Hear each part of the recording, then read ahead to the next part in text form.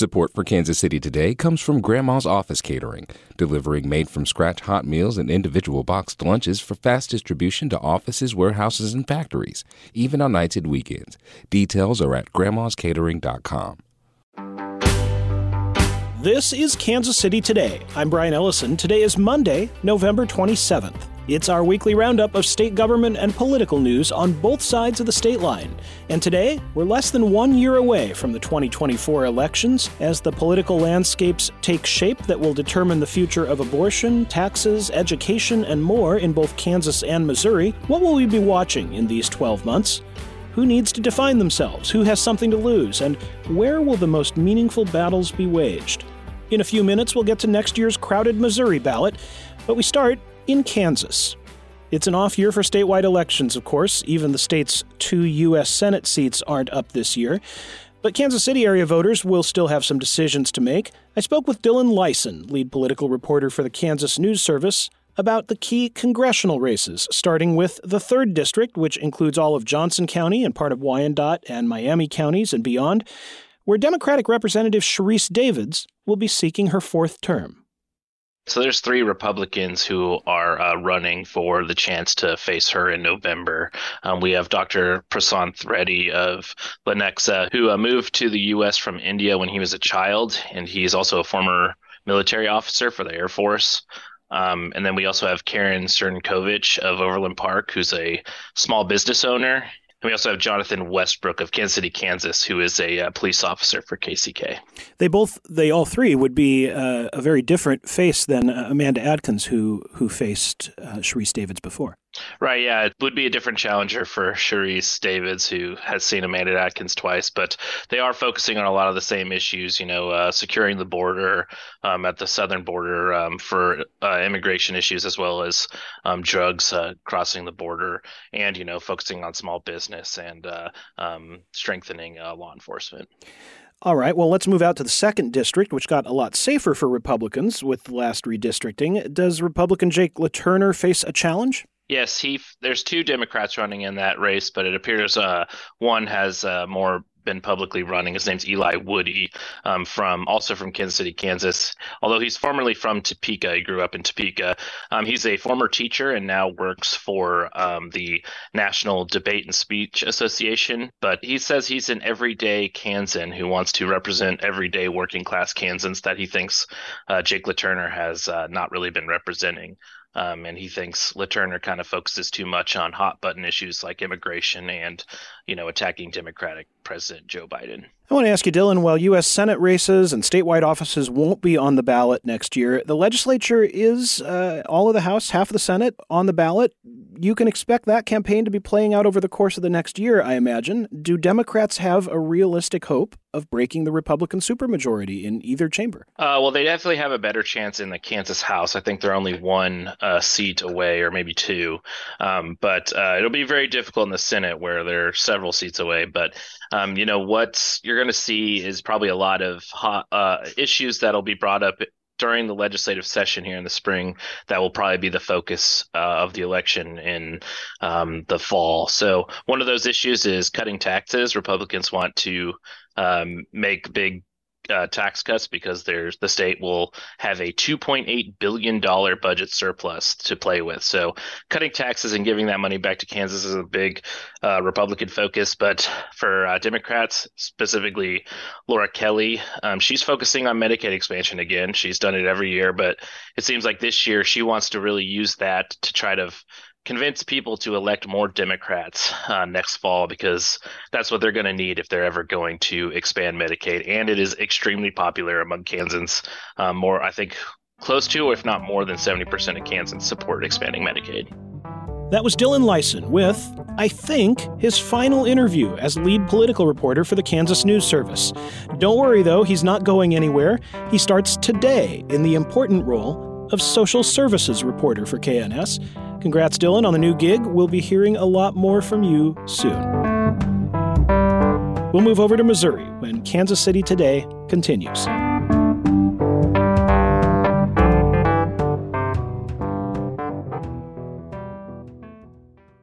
Kansas City Today podcast is supported by City Year. City Year places AmeriCorps mentors in public schools to support students academically and socially so they can reach their full potential. Learn more at cityyear.org/Kansas City.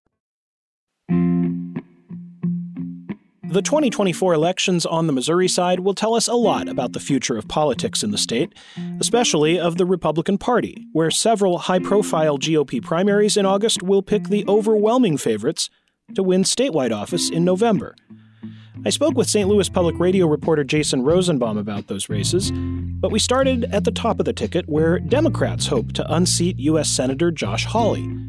I asked Jason whether the Republican has anything to worry about. Democrats have a geography problem where they're doing very well in places like Kansas City and St. Louis and some of the inner-ring suburbs, but are getting crushed basically everywhere else in the rural and exurban areas.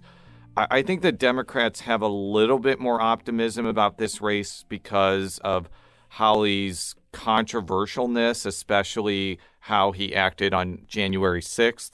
Right. But if Democrats nationally do not target Missouri, which means don't pour in a lot of outside money or organization because they don't think it's winnable, it's going to be an uphill battle for whoever gets the nomination in August. And while we're a long way from the filing deadlines, that Democratic nomination battle seems to be shaping up between Attorney Lucas Kunce and State Senator Karla May.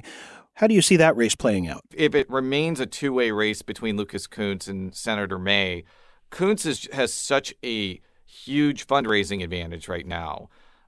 He's actually been outraising Hawley in some quarters based off of just his campaign account alone. I don't even think he has a political action committee. Yeah. So unless the people that do not want Kunce to get the nomination coalesce around May and help her with fundraising and organization and endorsements, Kunce is probably going to be the favorite in that primary. The only hesitation I have is that she is very well liked among a lot of people within the legislature, which could provide her with some institutional support. So certain Republican races will be the main focus between now and that August primary. None seems more likely to be contentious than the gubernatorial contest between Lieutenant Governor Mike Kehoe, Secretary of State Jay Ashcroft, and State Senator Bill Eigel. Jason, what are the key differences that GOP voters are trying to decide between in that Republican governor's race? I think that they are deciding whether they want to have essentially what they've had for the last 5 or 6 years with Governor Mike Parson by electing Lieutenant Governor Mike Kehoe, or whether they want to go in a more rightward direction with either Ashcroft or Eigel. Kehoe has really been the fundraising leader by a pretty wide margin over both Ashcroft and Eigel. And he's been able to get the endorsement of a lot of prominent organizations and also legislators.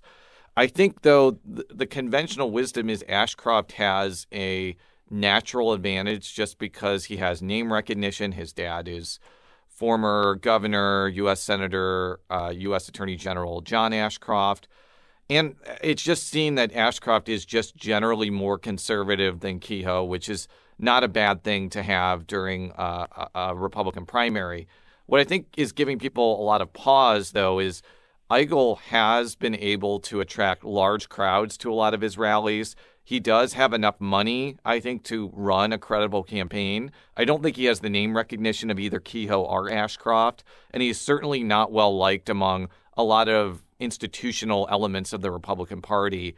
Moving on to Attorney General, Andrew Bailey has certainly not shied away from political controversies since that Republican was appointed to that office less than a year ago. He wants to hold on to it. Do you think he will, Jason? Well, he is facing a very difficult challenge from Will Scharf, who is a former high-level staffer in the former Governor Greitens administration. He is also a former federal prosecutor.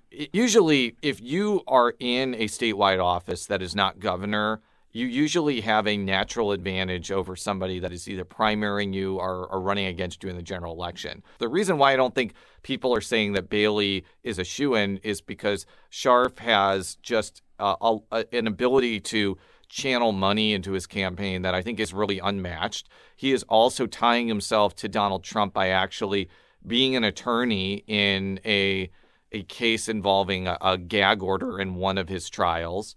And I think that Bailey has not done things that have made a lot of Republicans universally happy. I've talked to a lot of Republicans who were very annoyed that he issued these emergency rules that would have essentially barred gender-affirming care for transgender adults when the messaging for legislative Republicans was about protecting children. And doing that really took legislators off message and forced them to answer questions they frankly didn't want to be fielding. Whether that really is enough, though, to have him lose a primary, I think remains to be seen. Let's talk about legislative races, Jason. Republicans, as we all know, have a supermajority in the state House and Senate. Democrats did make some modest gains in 2022. How do they hope to expand their role in state government in 2024? I think that they are hoping to gain seats in the House, which I think has some possibilities to it, just because there were Democrats that ran in 2022 that lost by a narrow margin to Republicans who are probably going to be running again and having more name ID and support. As far as the Senate goes, the last couple of election cycles have been status quo, where I think there's been zero change in the composition. There is a general consensus that whoever wins the Democratic primary in the 19th district seat, which now only includes Boone County, that is going to flip from Republican to Democrat. But I think that game could be wiped out by the fact that Senator John Rizzo's seat in Kansas City and Independence has been redrawn to become much more Republican. And it's not out of the realm of possibility it could just be status quo in the Senate. The bottom line, though, is it's going to be Republican regardless. I think that if the Republicans retain the governorship, I think that their margins in the legislature are less important than if, say, a Democrat wins the governorship. Before I let you go, Jason, last week, at least one of the battles over ballot language for abortion rights measures seemed to come to an end as the Missouri Supreme Court declined to hear Secretary of State Jay Ashcroft's appeal. That means supporters can get to work now collecting signatures. Assuming one or more of those measures makes the ballot, Jason, what impact would that have on the rest of the election landscape?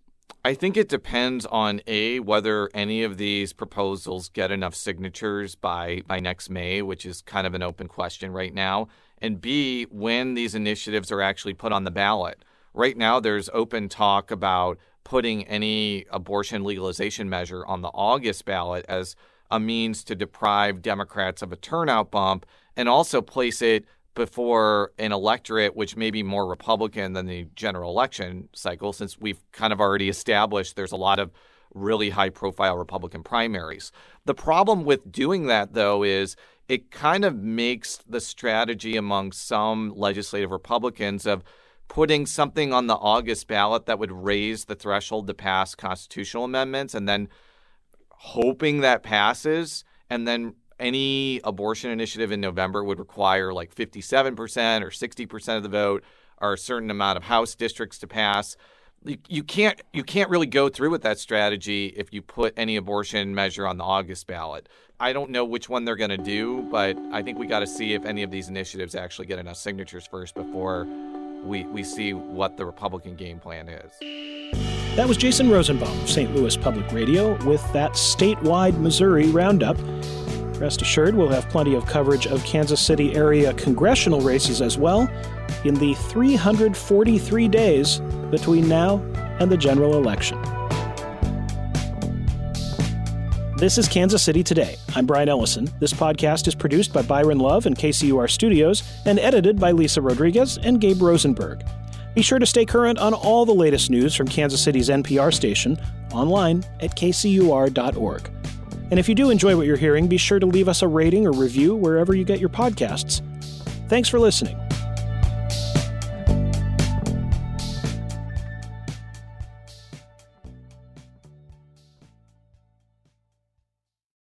I'm Rachel Martin. You probably know how interview podcasts with famous people usually go. There's a host, a guest, and a light Q&A. But on Wildcard, we have ripped up the typical script. It's a new podcast from NPR where I invite actors, artists, and comedians to play a game using a special deck of cards to talk about some of life's biggest questions. Listen to Wildcard wherever you get your podcasts, only from NPR. Back in 1948, Black families in Johnson County got fed up with the quality of education at a two-room schoolhouse. So they started their own school in living rooms. We fixed it up as near as a classroom as we could. I thought it was great. How a lengthy school boycott and 6 very brave children led to the integration of a Kansas grade school 5 years before Brown v. Board. Check it out on the podcast, A People's History of Kansas City.